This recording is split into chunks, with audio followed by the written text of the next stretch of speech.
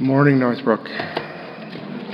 It's good to be here with you this week. Last week we weren't together, but trust that God encouraged you through His Word last week. I'll be in Hebrews 5 this morning, if you want to open it up. The good thing about being sick this week is that I had an easy passage in Hebrews 5, and I say that very sarcastically. This is one of the more difficult passages in Hebrews, and I hope I do it justice and hope that you can follow my line of thought. I don't think it's possible to do God's Word justice, so I probably should rephrase that. Hopefully I'll be competent with it, and hopefully God will use it in our lives. I'd like to begin reading actually in verse 14 where we were last week of Hebrews 4. And we'll read down through verse 10 of Hebrews 5. We're going to look at a couple other passages along with this morning later. But for now, we'll read Hebrews 4:14 through 5:10. Since then, we have a great high priest who has passed through the heavens, Jesus, the Son of God. Let us hold fast our confession. For we do not have a high priest who is unable to sympathize with our weaknesses, but one who in every respect has been tempted as we are, yet without sin. Let us then, with confidence, draw near to the throne of grace, that we may receive mercy and find grace to help in time of need. Excuse me. For every high priest chosen from among men is appointed to act on behalf of men in relation to God, to offer gifts and sacrifices for sins. He can deal gently with the ignorant and wayward, since he himself is beset with weakness. Because of this, he is obligated to offer sacrifice for his own sins, just as he does for those of the people. And no one takes this honor for himself, but only when called by God, just as Aaron was. So also Christ did not exalt himself to be made a priest, but was appointed by him who said to him, "You are my son. Today I have begotten you." As he says also in another place, "You are a priest forever, after the order of Melchizedek." In the days of his flesh, Jesus offered up prayers and supplications with loud cries and tears to him who was able to save him from death. And he was heard because of his reverence.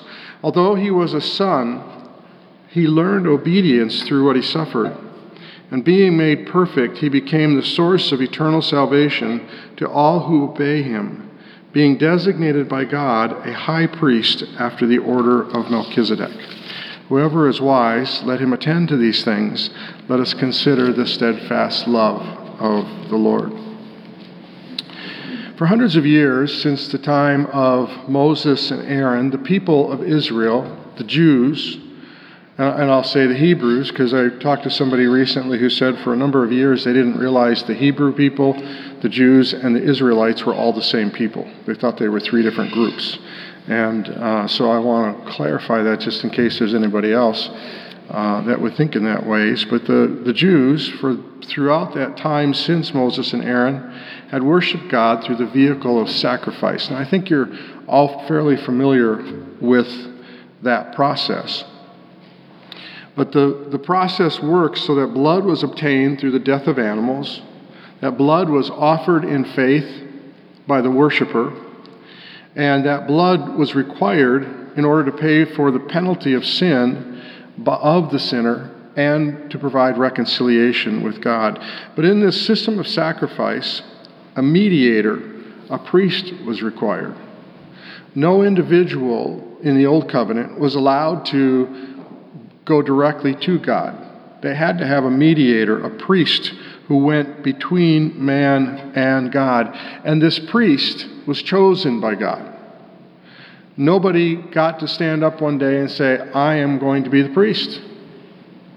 The people didn't choose this person.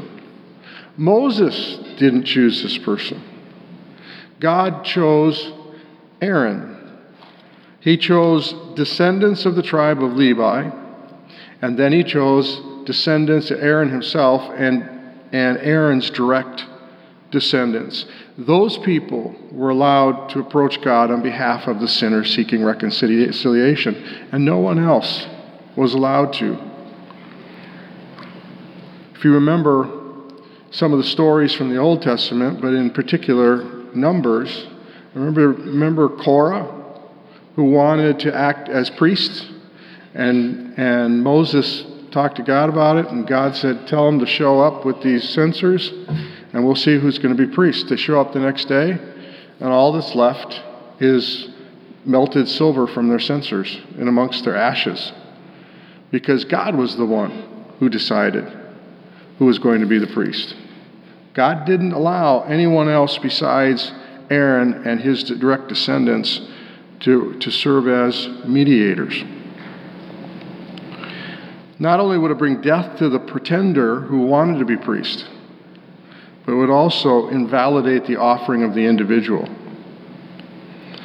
And to have been chosen and to serve as priest, especially the high priest, on behalf of the people, was a privileged and honored position, but it was a weighty responsibility. Here in Hebrews chapter 5, he speaks of the honor of it. No one takes this honor for himself, but only when called by God.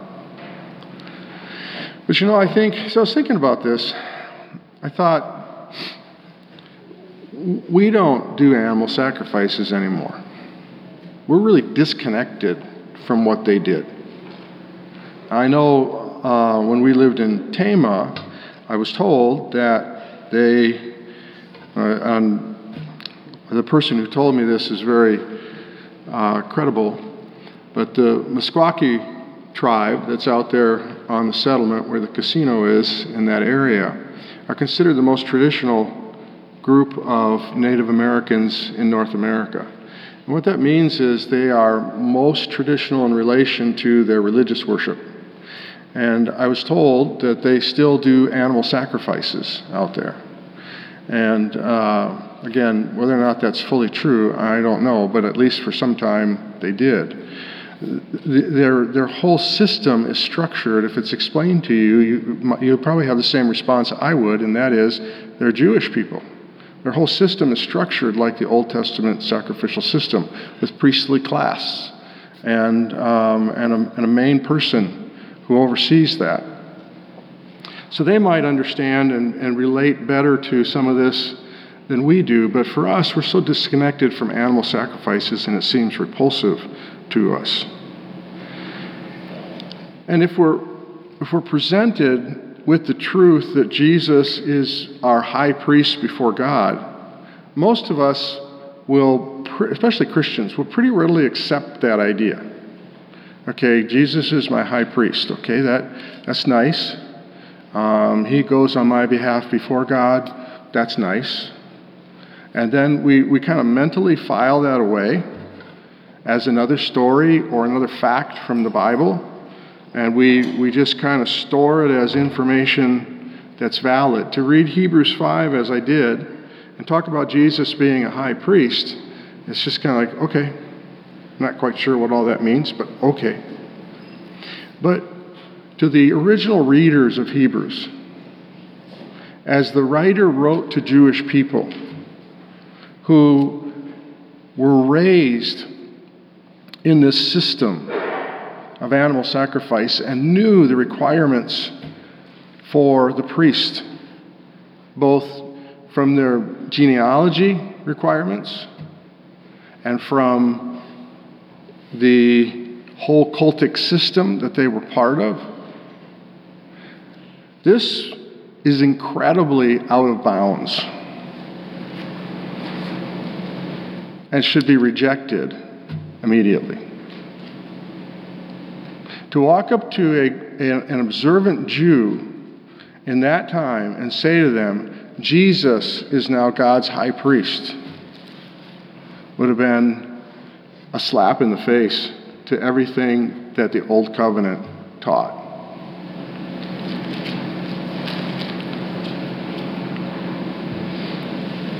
Jesus was from what tribe?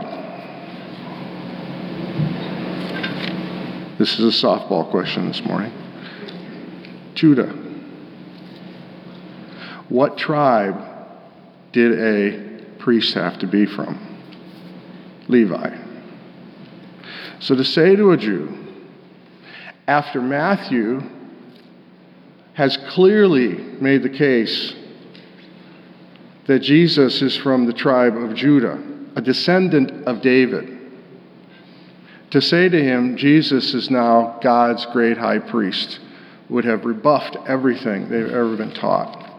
It's heresy. And secondly, Jesus is King of Kings and Lord of Lords. It didn't go very well in the story of Israel when a king tried to offer incense as a priest. Those were two offices that were separated from the beginning of the Old Covenant.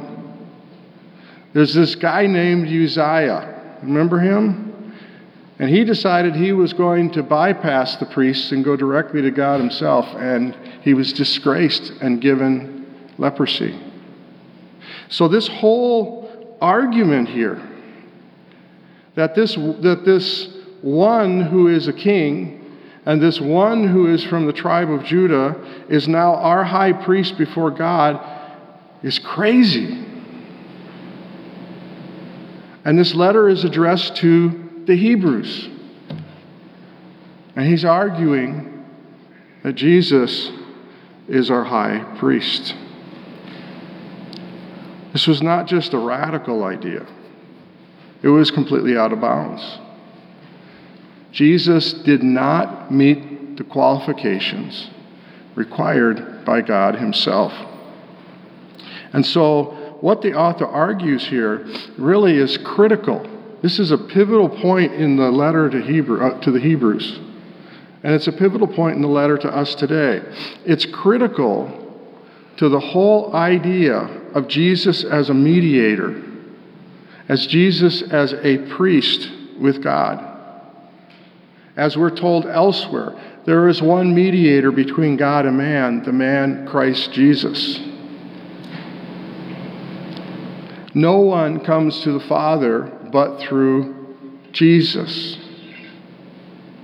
Our whole idea of the sacrifice on the cross is of Jesus offering himself as the sacrifice, as a priest before God, as the high priest before God, offering himself as a sacrifice. And if all of that is to stand,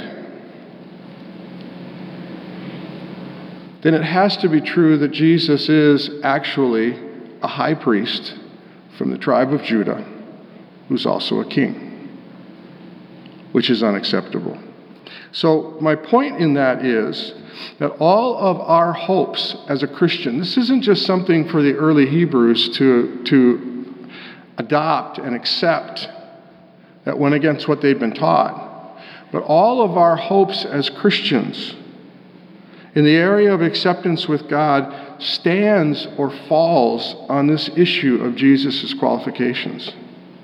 If he's not qualified, it's a house of cards that comes down. We have no mediator with God. We have no acceptance with God. We have no reconciliation with God if Jesus is not qualified to serve as a priest. And if Jesus is not qualified to serve as a priest, Christianity is a sham. Now, I hope you understand, I don't think Christianity is a sham.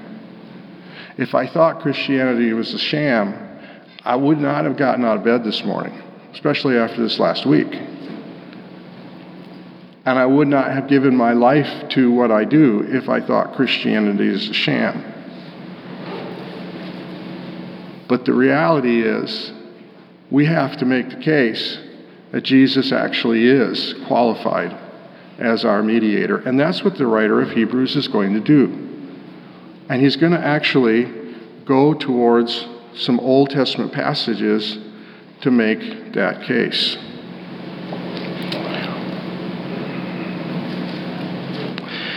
God set a precedent Long ago, before the Old Covenant, he set a precedent for what the writer of Hebrews here has to say. Everything I've just said about the priests and the kings has a boundary. In order to be a priest before God, God established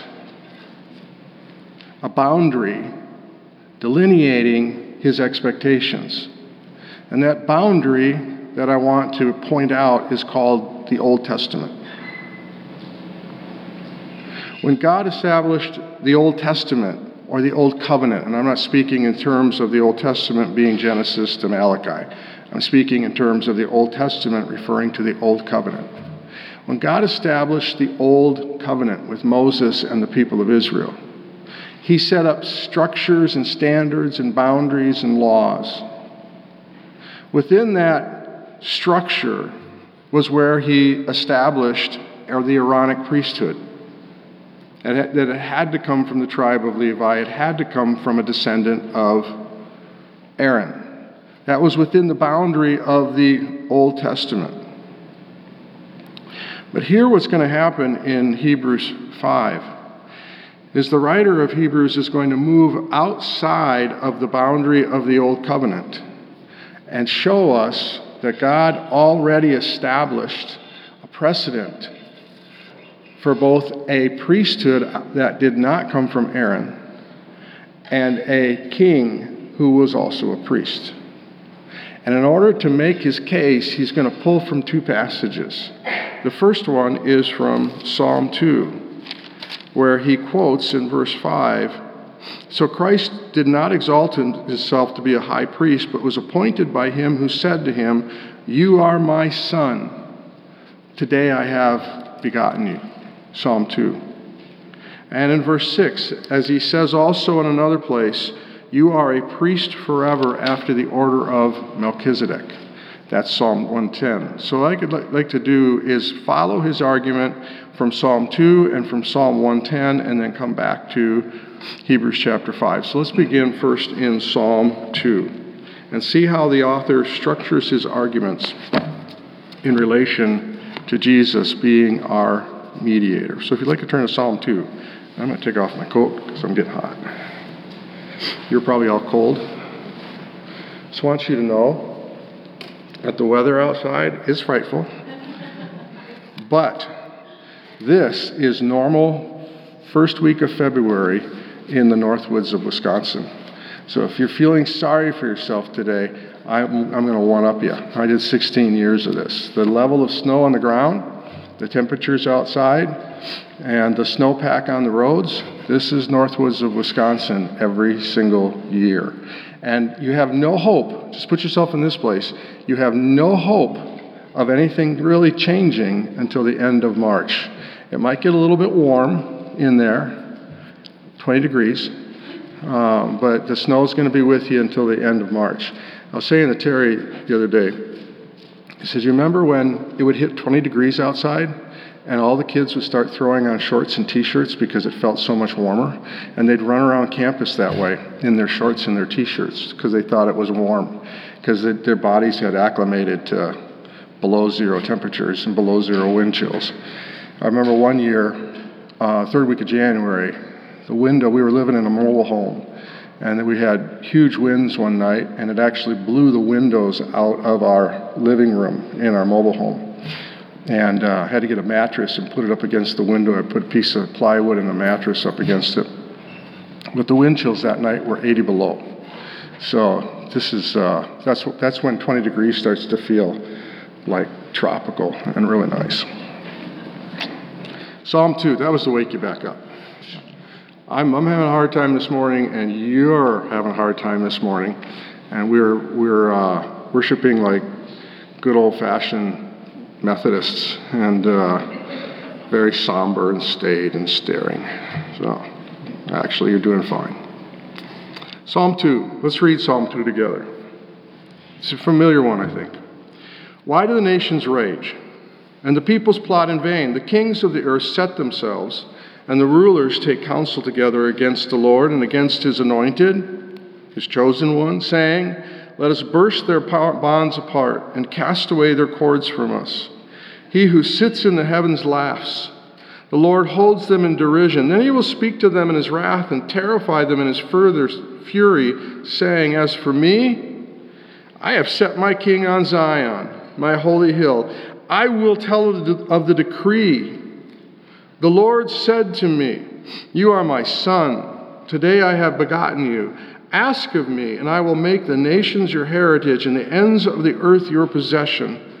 You shall break them with a rod of iron and dash them in pieces like a potter's vessel. Now therefore, O kings, be wise, be warned, O rulers of the earth. Serve the Lord with fear and rejoice with trembling. Kiss the Son, lest he be angry and you perish in the way, for his wrath is quickly kindled. Blessed are all who take refuge in him. This short psalm, I'm not going to take it apart this morning. I'm just going to make the main point that the author of Hebrews is trying to make. This short psalm points us as readers to the fact that God rules sovereignly. And he rules not only sovereignly, he rules unthreatened by his enemies over his creation.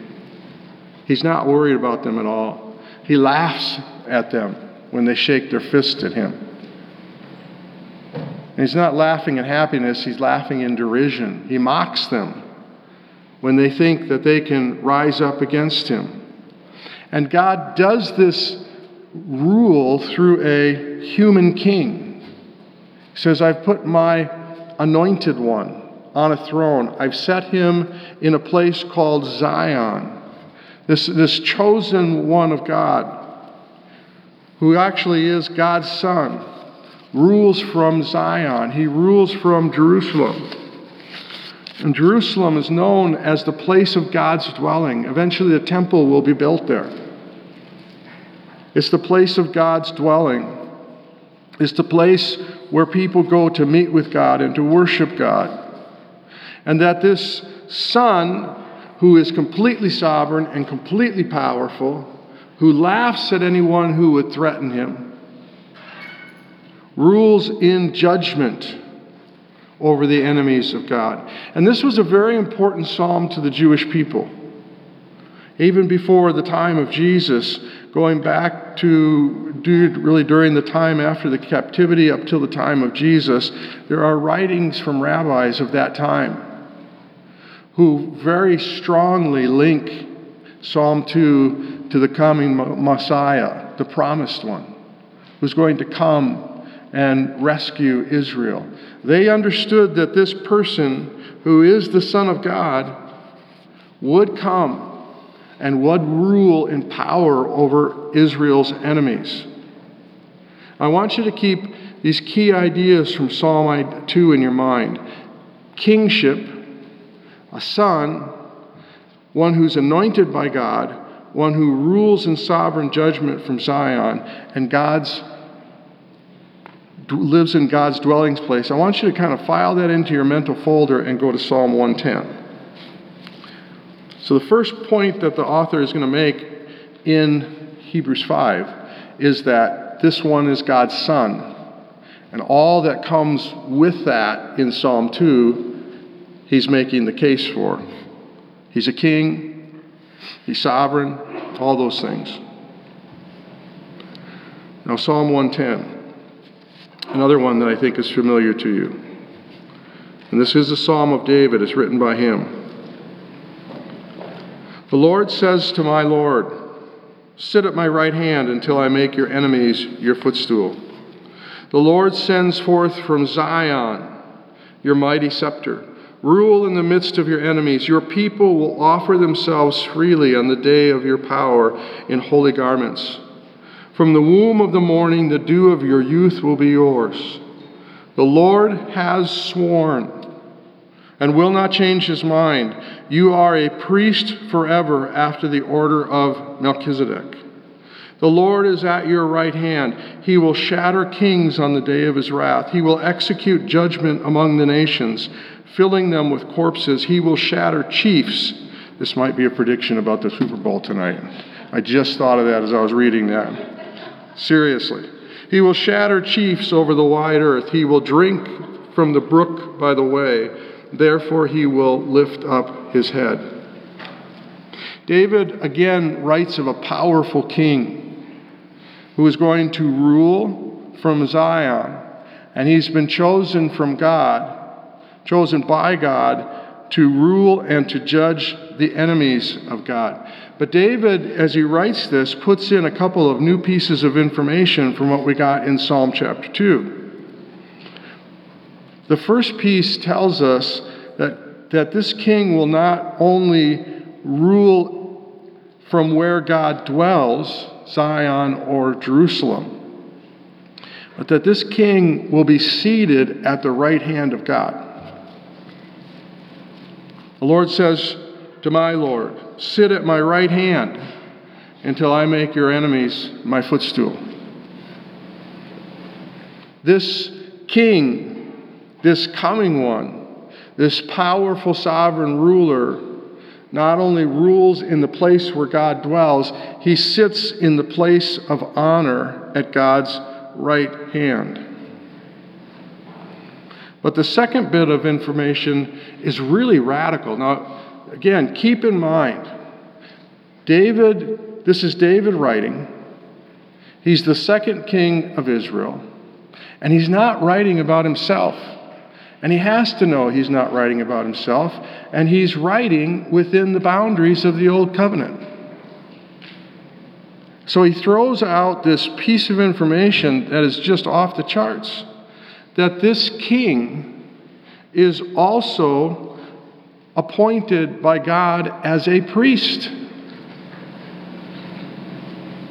David has to know this is not about him because he's not a priest. He can't be a priest. He's from the tribe of Judah. And he can't be a priest because he's a king. They're separate offices. And they have to be kept as separate offices. So David is writing about, he has to know he's writing about somebody in the future, somebody yet to come, but he's writing about a priest king from within the boundaries of the Old Covenant that does not allow this. But to do so, to talk about this priest king, David actually prophesies within the boundaries of the Old Covenant of a coming priest king in the future beyond the boundaries of the Old Covenant. As long as the Old Covenant stays in place, this can never happen.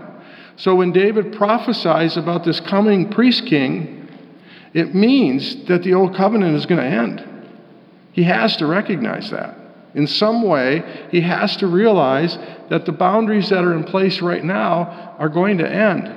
But he pulls from before the covenant to write about something beyond the covenant while he's in the middle of the covenant. If you follow that. It's an amazing thing that David does here and should have been rejected out of hand by the Jews. But they didn't.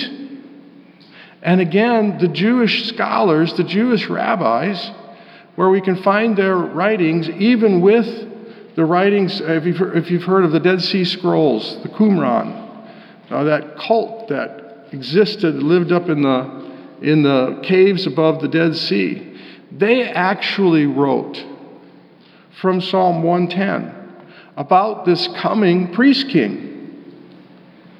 But to accept that would be to violate the law. But God, through the Holy Spirit, directs David to write about a person and directs him to pull from a precedent that God had just kind of dropped out there in order to make the case from before the Old Covenant establishment. He says that this person who serves as the most powerful king of Israel and rules over the entire earth is also a priest appointed by God forever after the order of Melchizedek. Now, what do you know about Melchizedek? As David drops this name out there, what's supposed to come to your mind? We really don't know much about him. He was a guy who showed up on the scene. We're told that he was the king of Salem, that he was a priest before God, and Abraham offered tithes to him. That's about it.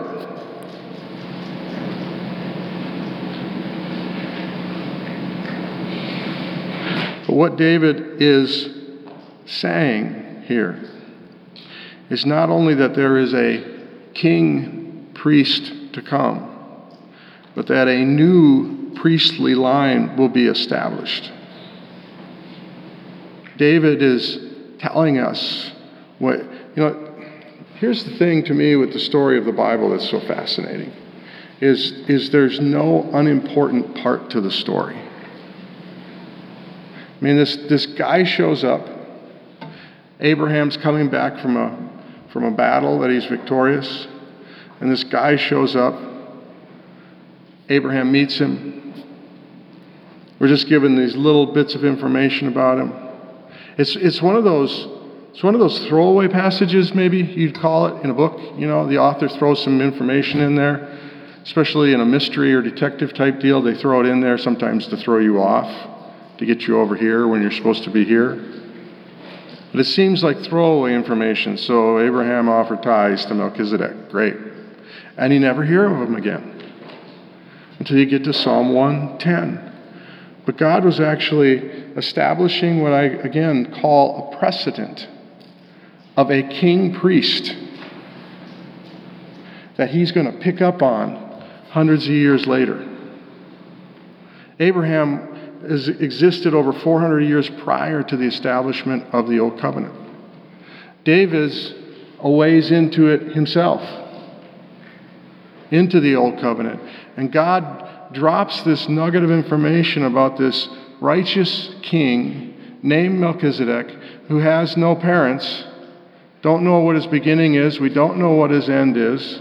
He's the king of Salem, which is, most people believe, another name for Jerusalem. He's the king of peace.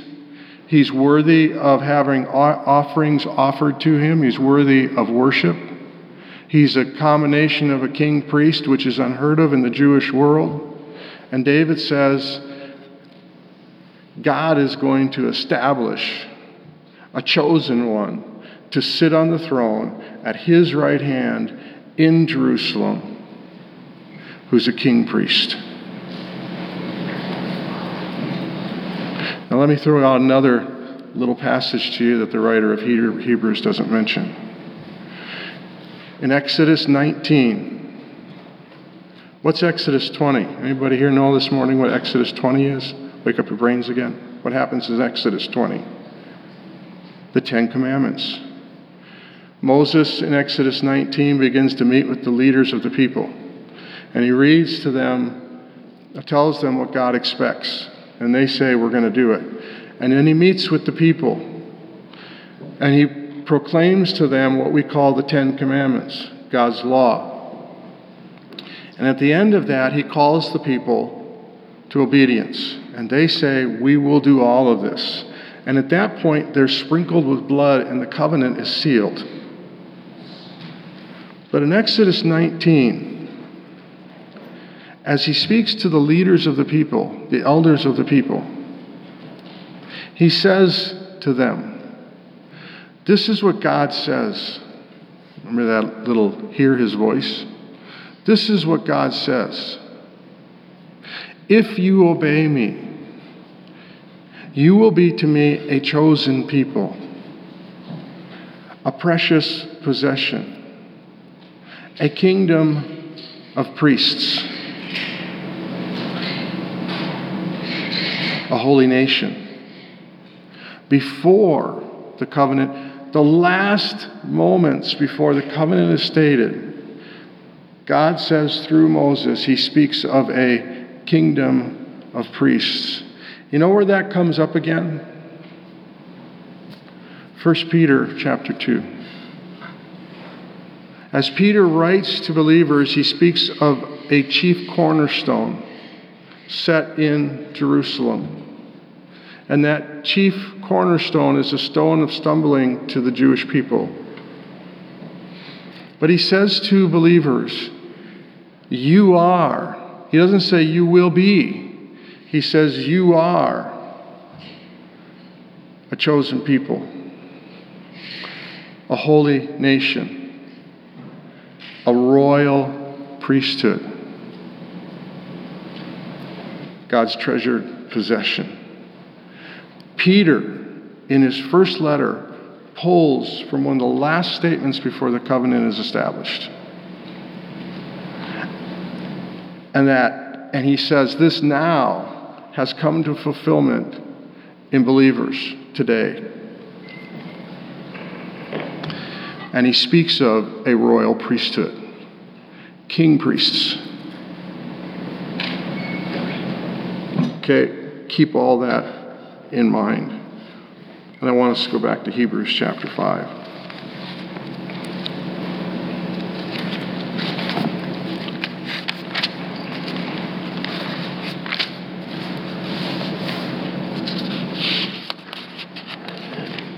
And I want to read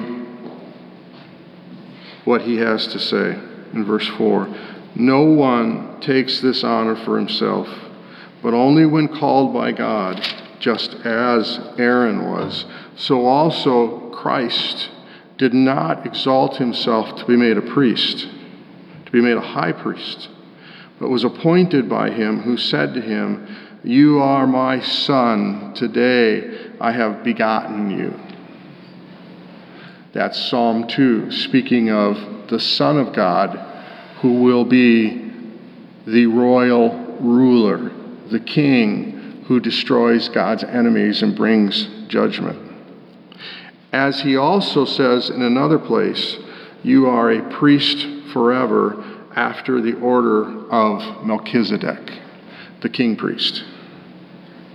The precedent was set before the old covenant was established.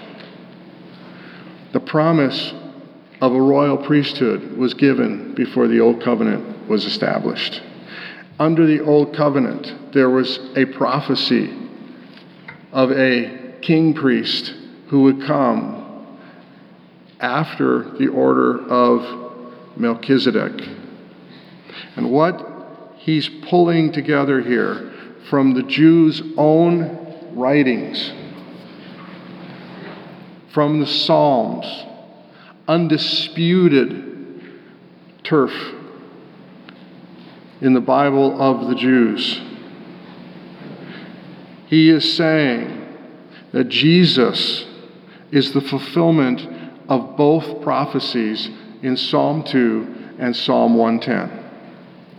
That Jesus is the Son of God, chosen by God himself, anointed and exalted to the right hand of God to reign as king, and anointed as the great high priest for the people of God.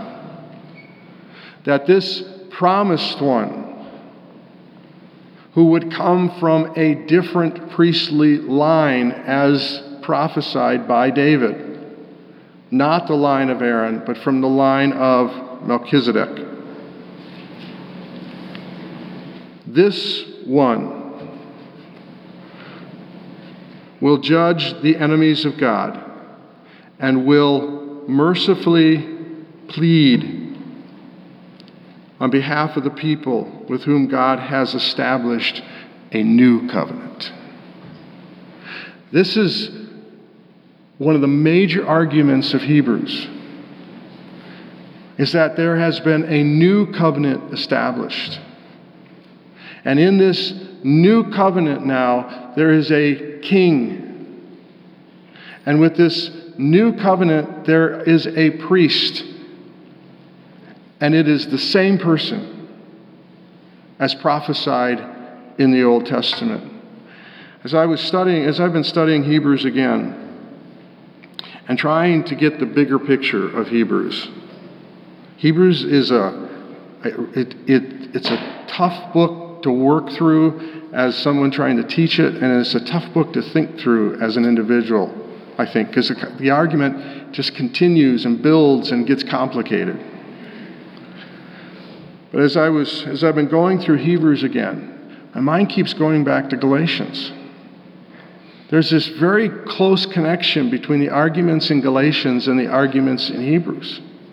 The argument in Galatians is the old covenant is over. It's done. Leave it in the past. It's the old covenant. This is the new covenant. This is how things work now. Don't go back to the old covenant. It's deadly. Don't go there. It had its purpose. It was glorious in its place, but it's done. Do not go back there. Stay in the new covenant. Follow Christ. Cling to Christ. And the writer of Hebrews is doing the same thing. The reason he's arguing that Jesus is superior because Jesus is the initiator of the new covenant. And he is the king who rules over the new covenant. And he is the priest and the mediator of the new covenant. Do not go back. That's the whole argument. And because the other part of it, so to speak, I guess not the whole thing, the other part of it is because of the new covenant, because of who your king is, because of who your priest is, because of all that you have in Jesus, understand that he is superior and keep going. Don't quit.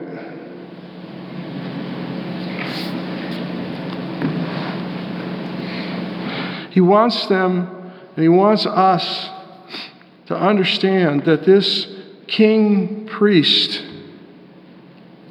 has been chosen by God to be the sacrifice that establishes the new covenant with God's people. And he establishes that new covenant through his death and his burial and his resurrection. Just as the old covenant was established by blood, this new covenant was established by blood. But this is not an animal. This is the high priest Jesus, our mediator, offering himself as the lamb. His blood established the new covenant. His resurrection and victory over death ensures that his reign and his mediation is eternal. We'll talk about this more as we move into this idea of the priesthood and what they did. But when a priest died, his mediation ended, and a new priest had to be established. And everything for the people hinged on that mediator's work on their behalf. So when he says here that this new king priest is after the order of Melchizedek, his point is he is eternal. You are a priest forever. This priest's mediation never ends. What he has accomplished cannot be undone because he never dies. What he established in the new covenant stands forever. I'm going to stop there for this morning. We have some more to look at in verses 7 to 10. But let me just leave you with this morning. Jesus is fully qualified to serve as our mediator and to serve as our king under the new covenant, prophesied by David. David didn't say there will be a new covenant, but he said there would be a new king who will also be a new priest in the future, after one that God set up as the precedent hundreds of years before. So So two things out of that. One is, I guess a question, does your faith rest in Jesus? Because he is the only mediator between God and men. And the second thing that I would say to you is something that struck me a long time ago. The one who transcends time does not waste time.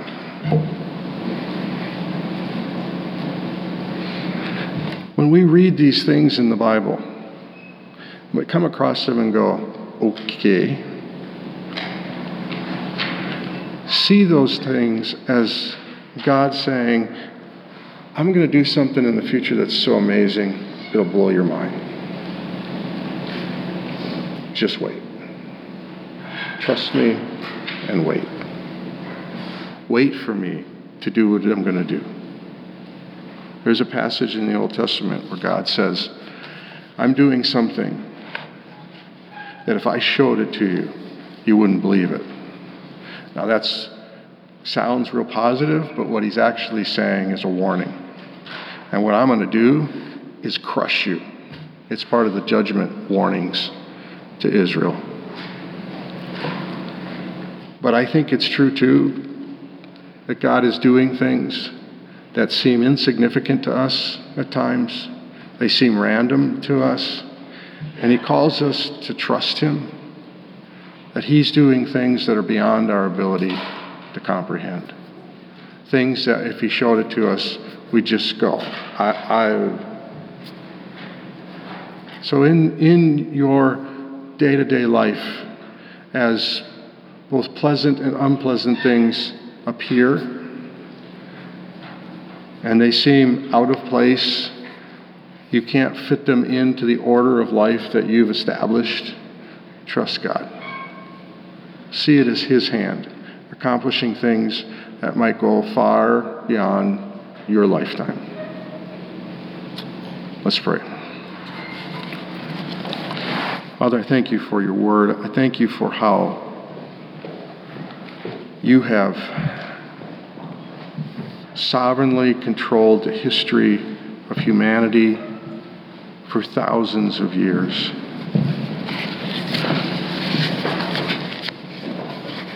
You do not waste time. You don't waste moments. As we look back on this really shadowy figure of Melchizedek, that he just appears like blip on a radar. A seemingly random meeting of Abraham, who is the father of your people, at a time when he possesses nothing. He's a stranger and a sojourner in a land that's been promised, waiting for a son that's been promised,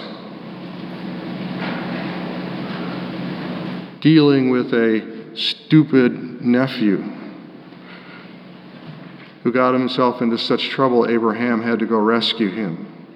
In the midst of all of that unsettledness for Abraham, you bring across his path this Melchizedek, and Abraham worships him. And then Melchizedek is gone, and Abraham never sees him again. A seemingly throwaway moment in a confusing situation. Yet all of these moments that just don't make sense, you are orchestrating and weaving together to do something beautiful and amazing and glorious. Help us to trust you in those things, and help us then to see how you've woven all those things together to this point, to bring about a new covenant of grace with a merciful high priest, one who is a king who reigns in power and majesty, one who reigns in righteousness and justice, and one who is also our mediator before you. Thank you for opening my eyes to the reality of Jesus, helping me to see who he is in his righteousness, helping me to see my sin and my need of a mediator, and helping me to avoid the coming judgment. Father, I thank you for your love and your mercy. Help us as we go from here this morning to want to obey you, to want to be like Jesus, to want to be faithful. And I ask these things in your Son's name. Amen.